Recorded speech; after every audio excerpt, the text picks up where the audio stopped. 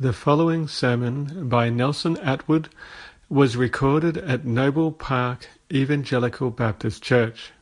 For more information, please visit their website at www.noblebaptist.org.au. That's www.noblebaptist.org.au. That you would again make alive those who are spiritually dead. Father, we pray that there would be souls saved for the kingdom of God this day. Father, we ask you these things and we plead with you for them in Jesus' name. Amen. Well, by God's sovereign overruling, we are in Acts 2, 22-41, which, as you just heard, is Peter's Pentecost morning sermon and includes the great news that Jesus had been raised from the dead, whom we and they had crucified. In Joel 2, verse 21, Peter, through Joel the prophet, promised us a Savior. He said, "The Lord will save all those who call on him."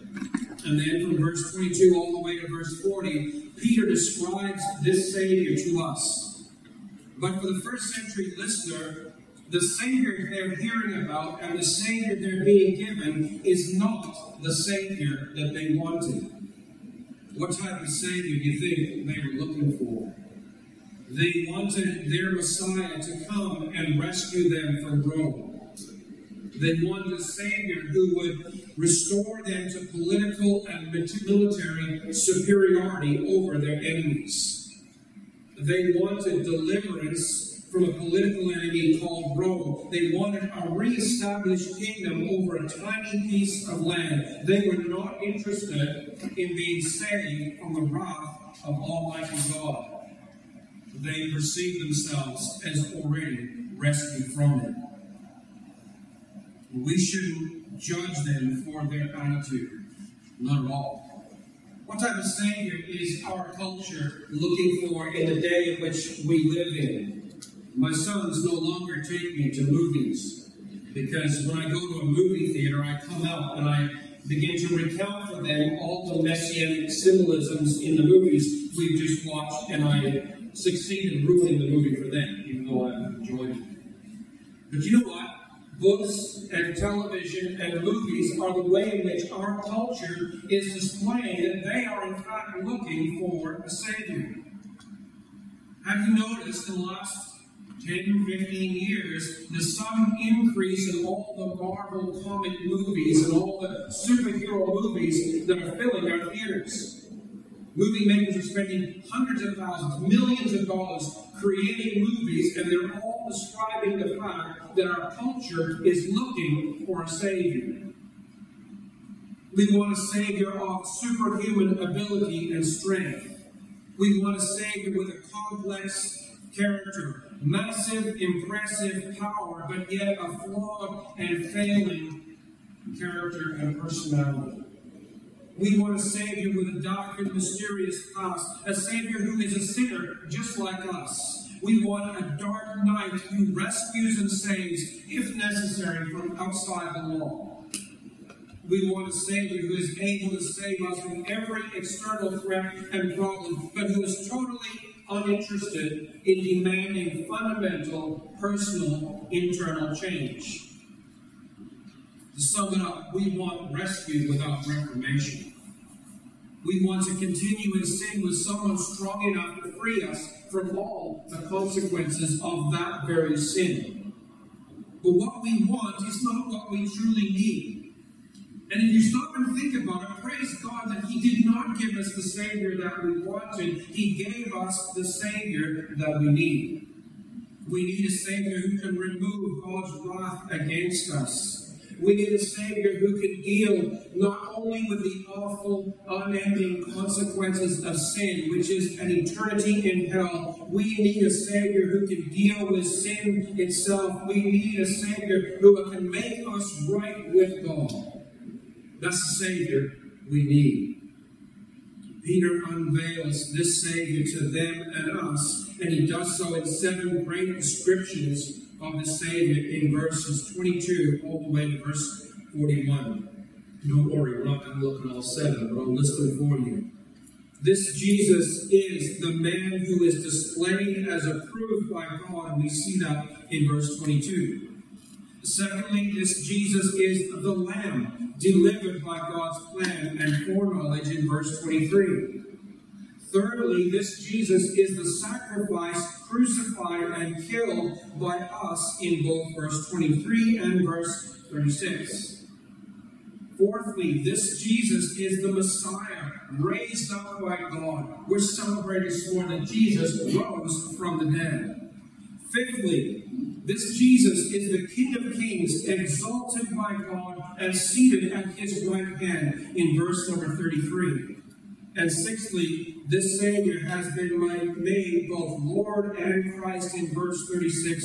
And seventh and finally, he is Jesus, forgiving sin and pouring out his Holy Spirit in verse number 38. Look at these 4 descriptions, but listen to a message this week to pastors about preaching. One of the things this pastor from America said is sometimes you want to start with the ending. Well, that doesn't sound right to me, but okay. He said, you want to start with the ending, give them some idea about the application. What should they do with this message? My hope and prayer is you come into Noble Park Baptist Church every Sunday morning and sit and listen to a message that you're not simply ticking a box, that you have heard your weekly sermon. You can go home now and enjoy your roast beef dinner.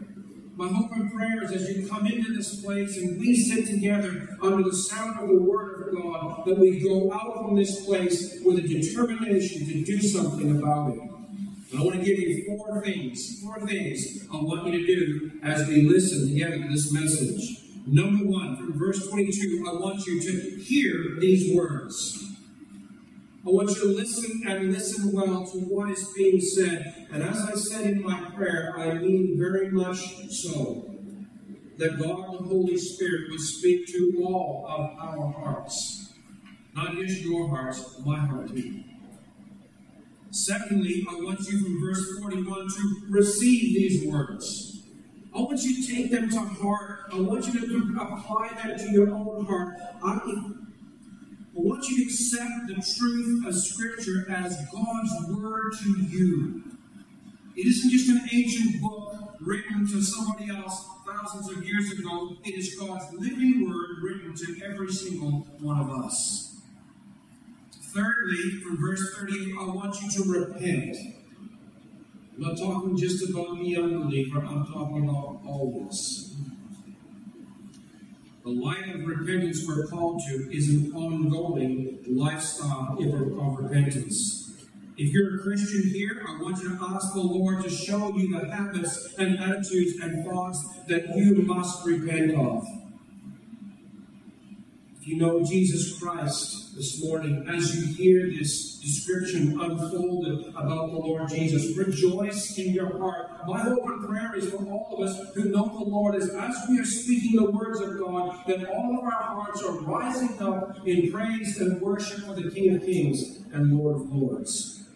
And if you do not yet know the Lord Jesus as your Savior, listen for His voice speaking to you. You're here anyway. You're in this room for the next 45 minutes, an hour, whatever it may be. Listen to what God is saying to you. The fourth thing is more of a long-term thing. From verse 38, I want you to be baptized if you are not already baptized. Displaying a change of heart that God has made. Christian, if you've submitted to following Christ, but you have not obeyed the Lord in baptism, then know this. His command for you to obey is to follow Him in the waters of baptism. Well, let's look at these 4 descriptions of the Savior that we all desperately need. I want you to notice, first of all, this Jesus is the man displayed as approved by God. Notice the text in verse number 22. Peter writes and says, Men of Israel, hear these words. Jesus of Nazareth, a man attested to you by God with mighty works and wonders and signs that God did through him in your midst, as you yourselves know. Jesus is truly man, flesh blood, hair, teeth, and bones. He understands our human weaknesses, having the same. Jesus got tired. He got weakened. He was hungry. He was saddened. When they flung the scourge down upon his back, he felt pain. The Bible describes times when he was tired and needed to rest, and when he was asleep in the stern of a boat because he was tired. He was truly man, just as we are, yet without sin. The Bible says he was tempted in every way as we are, yet without sin. Where we fail, he triumphed exceedingly. He resisted every temptation to its full measure and did not once cave in. I want you to notice something else. The word attested there, it means more than merely displayed. It means he was displayed as having God's approval. At Jesus' baptism, the Father spoke from heaven, "This is my Son, with whom I am greatly pleased, in whom I delight." The Father showed off the Son. He held him up not just to display how wonderful he is, but to display to everybody watching that he was approved of God. He was God's man, brought forth for God's time to accomplish God's work. Peter gives three names to the things he does. In verse 22, he describes them as works and wonders and signs. They're mighty works that cause astonishment to all those who watch. Remember the scene in the tabernacle, in the synagogue of Capernaum? And Jesus is preaching, and all the people there are looking to him and go, "Wow, such teaching with great authority." And then he casts the demon out, and they say, "Wow, such teaching, and he even has power over the demons." They were astonished and amazed at the works that God was doing through him. There are also mighty works that are signs. The idea there is that those works, as Christ did them, would direct our attention to the message and the meaning behind them. He was showing the wonderful work of God in him and of the wonderful work of salvation that he was in the process of working. There are wonders that display Jesus is God's approved man. God displayed Jesus' deity through some of those mighty works. God displayed his deity with authority to forgive sin. You remember the scene? The paralyzed man comes down to the roof, and Jesus says, "Be of good cheer, son, your sins are forgiven." Of course, they're all mumbling around the word, "Who's he to forgive sin?" "But that you may know that the Son of Man has power on earth to forgive sin. Get out and walk, go home." And all of a sudden, this man springs to his feet. I'd love to have seen that moment. Can you imagine the Pharisees, all those religious hypocrites stand there mumbling in their own beards, and this man leaps up, reaches down with full strength, picks up his bed, tucks in his arm, and walks out the door.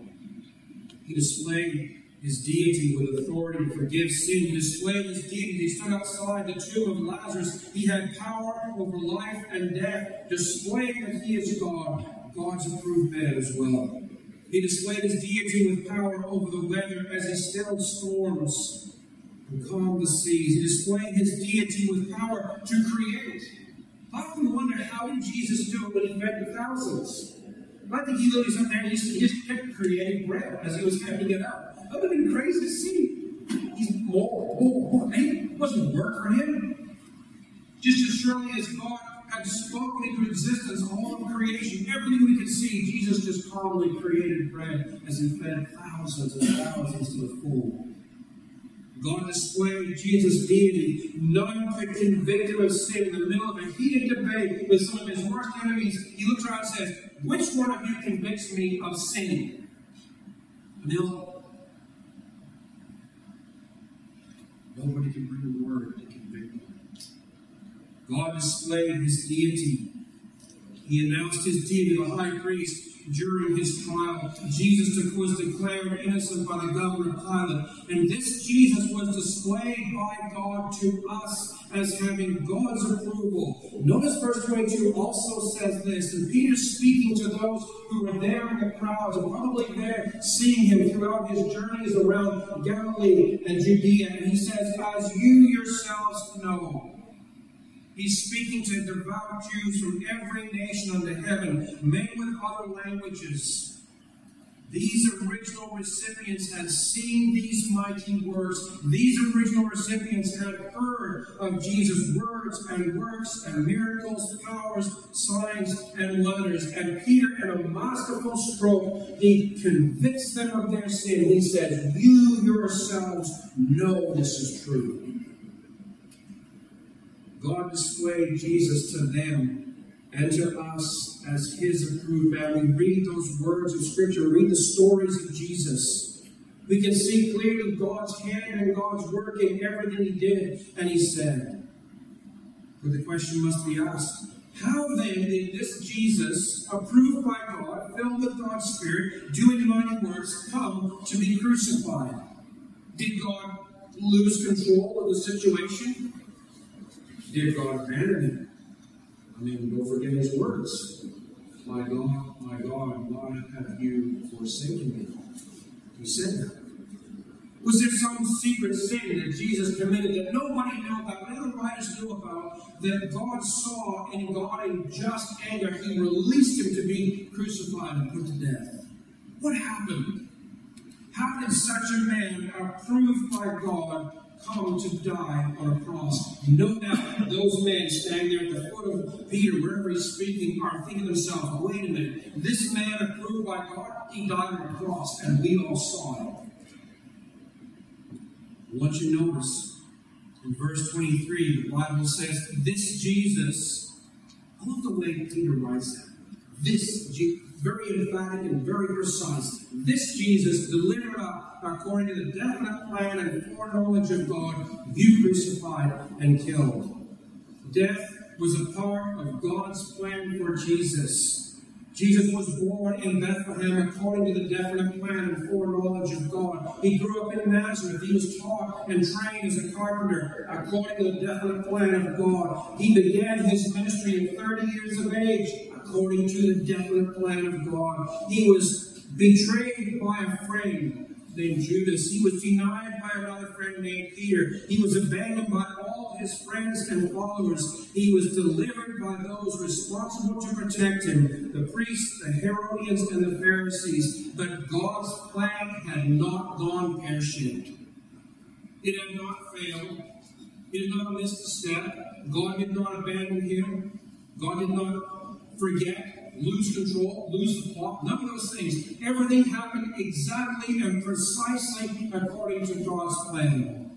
God's plan from the beginning has always included the actions of sinful men. God is not the cause of those sinful actions, and God is not responsible for those sinful actions. Those men are. But God, in his brilliant sovereignty and grace and mercy, he uses those actions to accomplish his purposes. Jesus knew that Peter would deny him. He even predicted it. Jesus knew that Judas would betray him. He predicted it and actually confronted him with the fact at the Lord's Supper. God's definite plan always included Jesus' betrayal, denial, and rejection. The triune God always has a definite plan for our salvation. The very fact that believers are chosen and elect from before creation demands that God also had a plan in place for our salvation also prior to creation. How could God determined to save sinners without a way in which to save them? Jesus was, as the hymn goes, the Lamb crucified before the foundation of the world. It was planned out. His betrayal, his denial, his abandonment to death has always been a part of God's plan. God's eternal plan for redemption was always for Jesus to die for his people with both physical, emotional suffering. Our brother brought to us this morning at the Lord's table, the Lamb of God. God's Lamb chosen to bear away the sin of his people. God's perfect, true Lamb of God, whose blood was shed, that God might see Christ's blood applied to us, and in a sense, pass over us, and judgment would not fall upon us. God is sovereign over all the affairs of Jesus' life. And I want to give you a message this morning for those of you who are struggling with one circumstance or another. Christian, listen. Be encouraged, even in the worst circumstances. God has not forgotten you. I mean it. God has not forgotten you. For my friend Ian McWilliams and Sherry Lynn, as they are preparing to bury their son in his 20s, God has not forgotten you. God knows exactly what He's doing. You have not slipped out of God's grasping fingers. God is not busy elsewhere. God is intimately involved and understanding of all your circumstances and situations. And God is bringing you through those difficult times for His glory, for your good, and by the way, for our good too. As we as a body learn to minister to one another, to get alongside of one another, to encourage and cheer, to help one another through. The reason why He made us a body tied together, bound together as blood brothers and sisters in the blood of Christ is that we might link arms with those who are struggling and failing, and we might carry the burden for one another in a little while to help each other through. God is in control. As some of you are looking up at the bottom of what seems like a very dark well, and so far up the light you can't even see the light anymore. And I want to say this: know that God is still in control. Trust the Lord. With all your heart, trust the Lord. He knows what He is doing. And when, not if, but when you can't see the end of the tunnel or the end of the valley of the shadow of dark places, don't lean on your own understanding. Don't lean on what you can't figure out. Let go. Trust the Lord. Jesus set the example for us, hanging on a cross. The Bible says in 1 Peter 2 that He entrusted to Himself, to one who judges justly. He gave us the example in that moment, nailed to a cross, forsaken of His Father for a time. He entrusted Himself to one who judges justly. If you're not yet a Christian, and you're in this room, know this: God is working your life. You say, how do I know that? You're here. God brought you here. He put you in this room. He is intimately interested. He knows everything about you. He has not forgotten you. God is greatly interested in you. He cares for you. He knows the pain and sorrow you bear. He knows that your greatest need is for forgiveness and repentance. And He desires not only to fix the consequences of your sin, He also desires to save you and wash you and clean you and clothe you in robes of righteousness and raise you up to sit you alongside of Christ. God is calling you to hear the message. This Jesus is the man approved by God and the Lamb delivered by God. Notice thirdly, this Jesus is the sacrifice crucified and killed by us. Notice the verse 2 and 23. He says, this Jesus you crucified. And He drives that point home to them. The original recipients of Peter's message on Pentecost were part of the mob crying out for His death at Passover. God's definite plan and purpose for Jesus to be delivered does not remove their responsibility or ours for His crucifixion. Peter's clear and direct charge to them and to us: you crucified this Jesus. Can you imagine He standing there, all those in front of Him? We know that 3,000 were saved, so it's likely there was probably more who did not get saved. And all those thousands of men, and Peter points his long finger and says, you crucified Him. Brothers and sisters, we stand alongside of them. We are responsible for His death. Those men at that time were responsible for having Jesus of Nazareth crucified. They either raised the mob and or participated in it. They cried and shouted for His death. The Roman governor Pilate declared Him innocent, but at their cry and their demand, Peter condemned this innocent Jesus. The Roman soldiers cruelly flogged Him and nailed Him to a cross, and they stood by. These people listening, they stood by, and the Bible says they gave their approval to the things that were being done. The Roman soldiers pierced His side, eager to prove His death, and they were just as eager to see Him buried and inside the sealed and guarded tomb. The folly of man who thinks you can stand inside the tomb of Jesus and guard it to keep anybody from going in or out. What I found so interesting about this, you go back to the Old Testament, as Noel kind of referred to earlier this morning, and when the offerer brings his offering, you know what he does? He lays his hand upon the head of the animal, and he confesses his sin to God, and then he, not the priest, he takes the knife, reaches down, and cuts the throat of that offering. He kills the offering. I think what about the sovereignty of God, the marvelous way in which God works. He says, you crucified Jesus. And the Old Testament clearly shows that it's the offerer who must take and kill the offering. And God in a marvelous way incorporates our anger and our sin. And it's our sin that held Christ there. You see, how are we, 2,000 years removed, how are we connected? How is it we could possibly be responsible? We weren't there. We weren't shouting for his death. You know, and some of us even say, quite self-righteousness. Well, you know, I've never done that. Well, don't get yourself. Brothers and sisters, his life and his words were so convicting, so provoking. If we had been there, I assure you, we would have shouted for his death right alongside the rest. Peter says, you and we crucified and killed Jesus. Jesus was not merely tortured for cruel pleasure. Jesus did not faint on the cross only to be revived later in a tomb. Jesus died. We eliminated the author of life. Now, there's a very difficult question you're going to ask here when you think about this in relation to Jesus' own words. Did we actually, or did they, or did the Romans actually take Jesus' life? Some of you should do this. No, we didn't. Why not? Because, and some of you are frowning too. It's good. I'm glad you're frowning. You're thinking about it. The answer is this. Jesus said in John 10, verses 16 and 17, no man takes my life from me. I lay it down of myself. But Peter's statement is still, you killed him. Now, how can they both be true?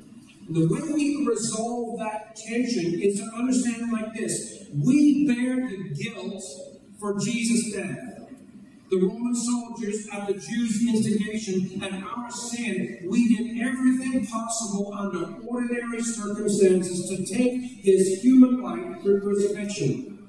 We demanded his scourging, creating a massive blood loss. Many men, in case you know this, many men who were condemned to be scourged and crucified, they made the scourging post and were buried.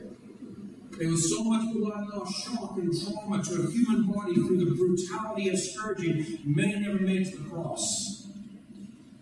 We demanded his scourging. We demanded his crucifixion, creating the exposure, the pain, the shock, the blood loss that ordinarily leads to death. But Jesus, being without sin himself, could not die as ordinary men do. Jesus, in order to die, must commend his spirit to God, and he did. John MacArthur makes a really neat comment. He says that when Jesus bowed his head, it's the idea, it's not like he was slumped, or you see movies, the guy dies, they kind of all crumple immediately, like life is kind of gone after him.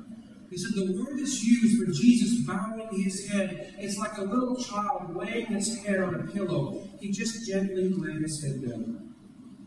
He bowed his head and he gave up his spirit. Jesus died because he commended his spirit to be with God. No man takes my life from me, but we, brothers and sisters, we bear the guilt, the responsibility for crucifying and killing him. We did everything possible to destroy him. Peter's point still stands. We bear the guilt and responsibility for his death. We're all responsible for Jesus' cross and death. Men and women, friends, listen, we're all equally responsible because it was our place that Jesus took when he died. It was for our punishment that Jesus was crucified. It was to attain our freedom that he died. If Jesus hadn't died in our place, we would have no forgiveness of sin whatsoever. But I want you to notice the good news too. So far, it hasn't been the greatest news. Now, the best news of all. Number four. Jesus is the Messiah raised by God. Notice verse 24 and verse 32. In 24, Peter says, God raised him up, loosing the pangs of death, because it was not possible for him to be held by it. And then flip over the page and notice verse number 32. He says, this Jesus, again, great emphatic statement, this Jesus God raised up, and of that we are all witnesses. Peter said it was not possible for death to hold him. Jesus standing outside of Lazarus' tomb. Lazarus in the tomb, it was absolutely possible for death to hold him all the way through to the end. Jairus' daughter goes to the bed and she's laying on the bed. She's absolutely dead. Death had a claim on her that nothing could revoke it except Jesus. Death had a claim on her. It was possible for Jairus' daughter to be held by death. Peter later on in the book of Acts takes the hand of a woman named Dorcas and raises her to life. It was possible for death to hold those three. Those three were raised by the power of God, reversing and undoing what was spiritually right. Spiritually, they should have died and stayed dead. That's what the law and the Bible calls for.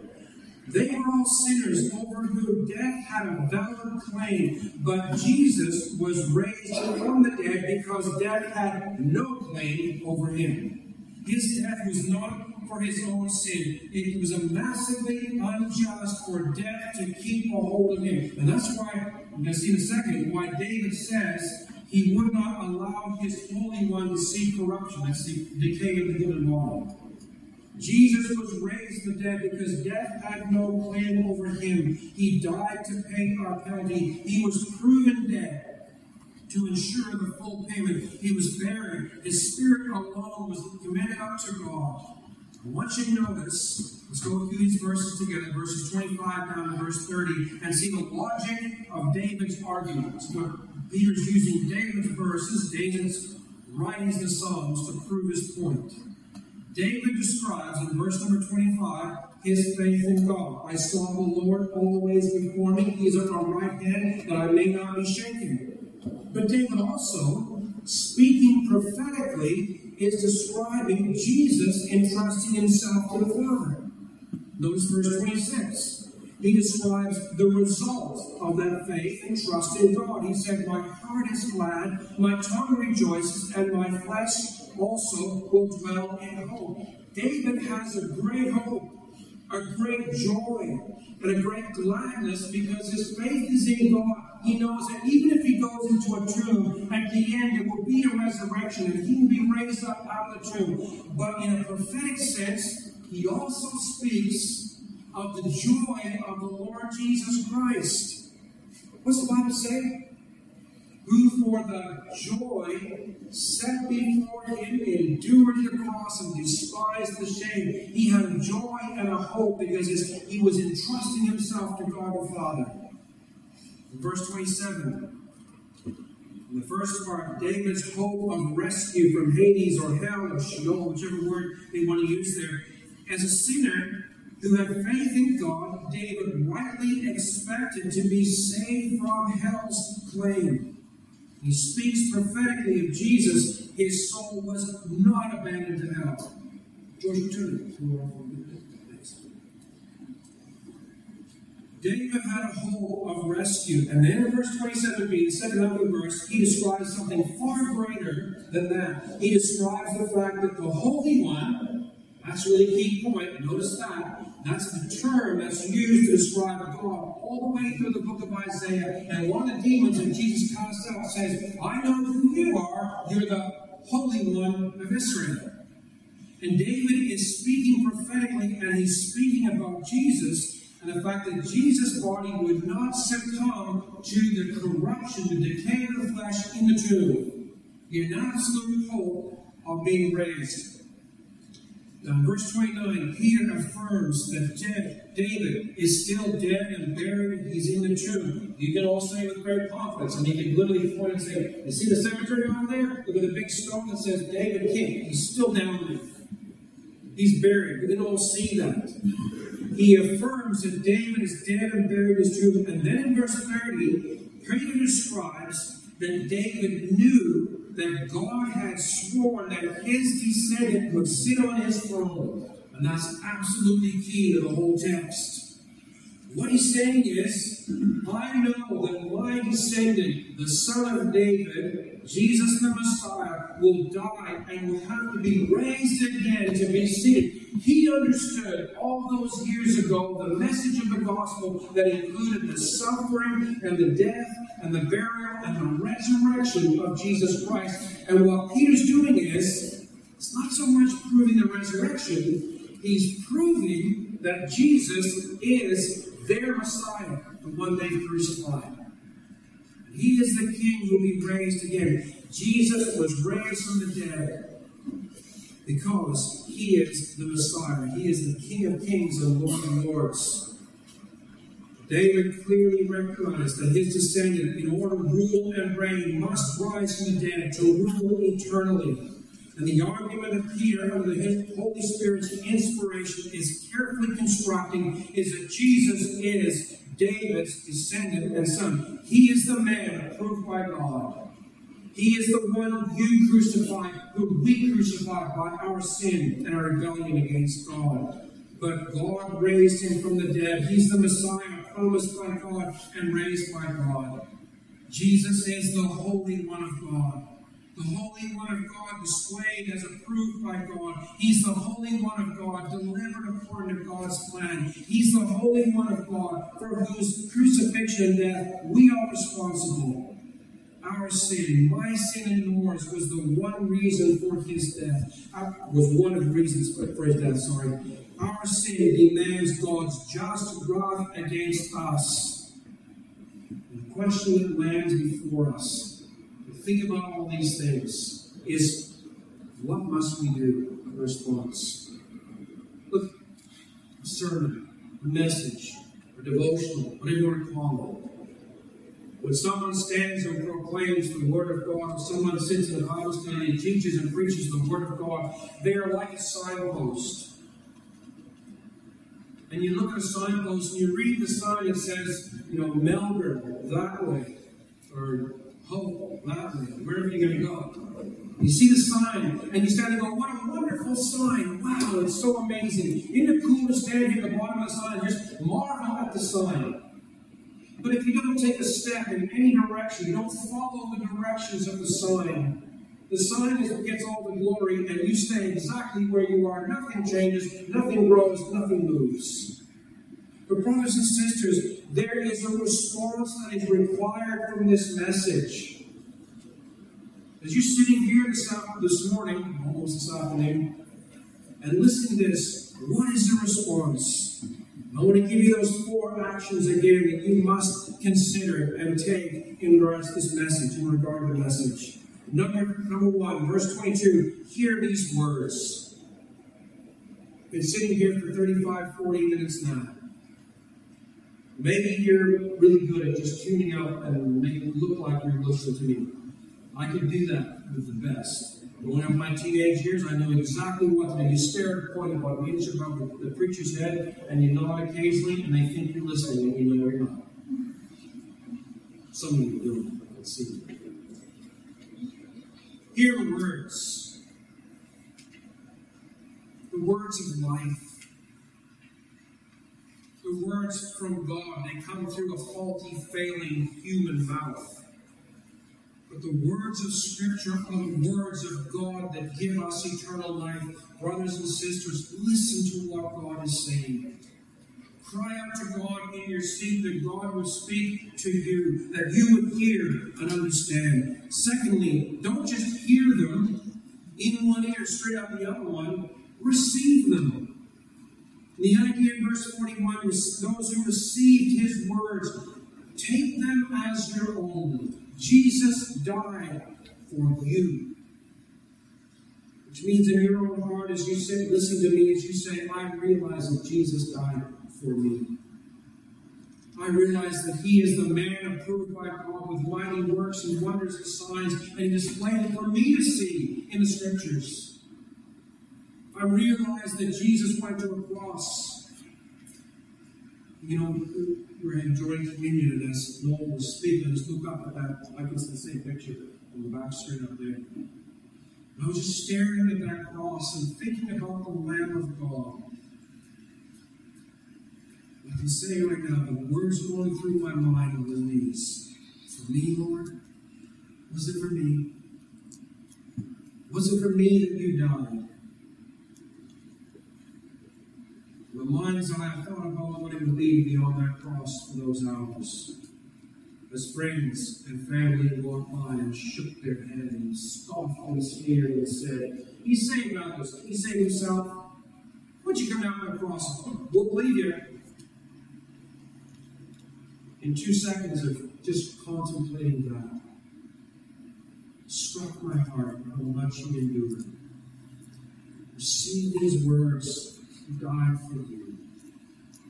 But more than just receive those words, Peter says, repent.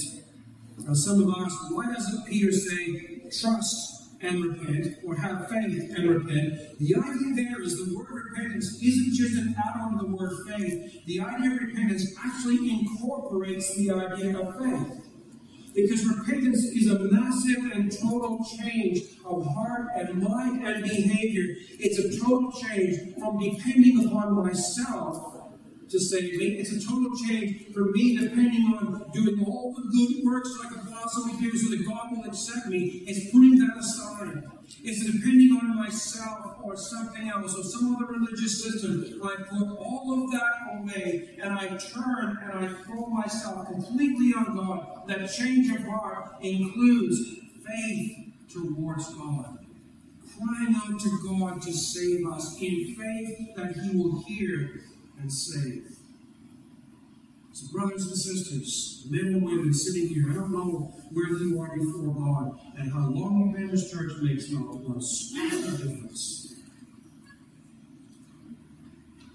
Are you repenting of sin? Are you turning away from sin to trust in God? If you know Jesus Christ, ask the Lord to show you the habits and attitudes and thoughts that still need to be repented of. I know in my life there are still things that have to be put aside and turned away from. And I know in your life there are still things that you need to repent of, that you might walk that much closer to Christ. If you know Christ, rejoice in your heart. Give thanks to God as you hear. But if you don't know Christ, you don't know the Lord Jesus Christ as your Savior, listen for His voice calling you to repent and believe and be saved. And the last point, as you got from the beginning of our message, be baptized. See, why am I emphasizing that? It is not because the name on our sign in front of the building says Baptist Church. I'm emphasizing it because that's what Peter says. He says, repent, turn away from your sin, change your ways, cry out to God for forgiveness and salvation, and be baptized. Make that public declaration, going through the waters of this baptismal tank, to show everybody. I got to say this, it was such a joy for one of the folks who was baptized on Sunday night. His family and friends half-filled this side of the church. It was just a thrill to see them here. One their older brother came up to me and he had throat cancer or something. In order to talk, he put his finger on the side of his thing to make the voice work. He told me how he had cancer for 21 years and God had spared him. And he rejoiced to see this day, to see his friend baptized. Brothers and sisters, baptism is not a ritual that saves you. It's a ritual, it's an ordinance, a step of obedience we go through to declare to everybody else that we know the Lord and we're going to follow Him. We're willing to go through a thing like getting dunked publicly with our clothes on to show that we have died to sin and been raised to new life in Christ and we walk now in obedience to Jesus. Peter says, repent and be baptized. Something I want to do that I don't think I've ever done before in the church, in this church anymore. We're going to sing the benediction in a few minutes, but what I want to do first is I want to take some time. set laws for life. I want to give you 5, maybe more minutes to sit in total silence. I'd like you to bow your head and do business with God. What is God saying to you this morning? What does God require of you? Will I be quiet? I'll sit over there. In a few minutes, I'll close in prayer and then we'll sing together. But I want you to take some time and you do business with God. Respond to whatever God is calling and saying to you.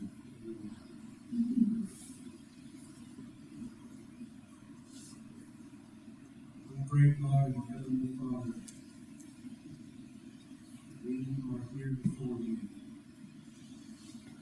Father, you know the heart of every man, every young person in this room. Father, you know our hearts and our state before you even more than we do. Father, I plead with you, you plead, O God, for a great work of the Holy Spirit in each one of us. Father, for those who do not know the Lord Jesus, Father God, I plead with you that by the power of the Spirit of God, you would touch them, change them, Father, open their eyes and awaken them to see the horror of their sin and the wondering reality of sin. Help them to see the Lord Jesus Christ. Father, for those who are in this room and have been here for one day or 30 years, Father, some may think that they have come to faith in Christ, but Father, there is no fruit. There is no reality of a changed life. Father, I plead with you that you would open their eyes, awaken them to see where they really stand before you. Father, let them not understand their standing by their own thinking, but Father, make it plain to them where they stand. Father, for those who are here this morning who have begun to walk with you, and the walk has staggered and faltered, there is a point of obedience in which we've pulled back and said, I can't go that far. Father, I plead with you by the power of the Spirit of God that you would confront us.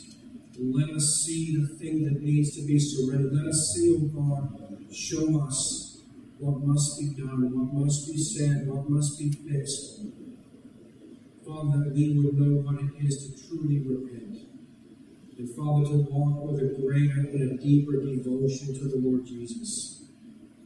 Oh God, I plead with you that we would not become a religious people doing religious duty and religious things on a religious day. But we would be followers of the Lord Jesus Christ in heart and soul and mind and strength, that we would love the Lord our God with everything we have, holding back nothing, surrendering all to Him, being willing, as Jesus said, to follow Him, taking up our cross, denying ourselves and following Him every day. Father, for those who are walking well with you, Father, whose hearts are struggling and downcast with weights of sorrow, weights of discouragement, weights of one form or another, Father, we pray that you would lift their gaze, strengthen them, O God, for the journey. Strengthen them to walk a little further, to go a little longer, Father, to persevere, to continue and finish the race well. Father, Paul's words to Timothy in the last letter he wrote. Some have gone this direction and some have gone this other direction, loving this present world. Oh God, we would not be a people who have departed the faith because we love this present world. Father, we pray that you would give us the perseverance by the power of the Spirit of God to steadfastly follow Jesus wherever He leads us. Father, we pray too for those who are walking well with you. Oh God, give them, refresh and renew and greatly increase their joy as they walk with you. Father, we thank you for our time. We thank you, O God, from the bottom of our hearts for the Lord Jesus Christ, who suffered unspeakable pain and sorrow and brokenheartedness on the cross. Father, we realize again from Paul's words that he died for our transgressions and he was raised again for our justification. What a great Savior we have, O God. Those words we were singing before, hallelujah, what a Savior. Father, we thank you again for our time. And we give thanks in Jesus' name. Amen.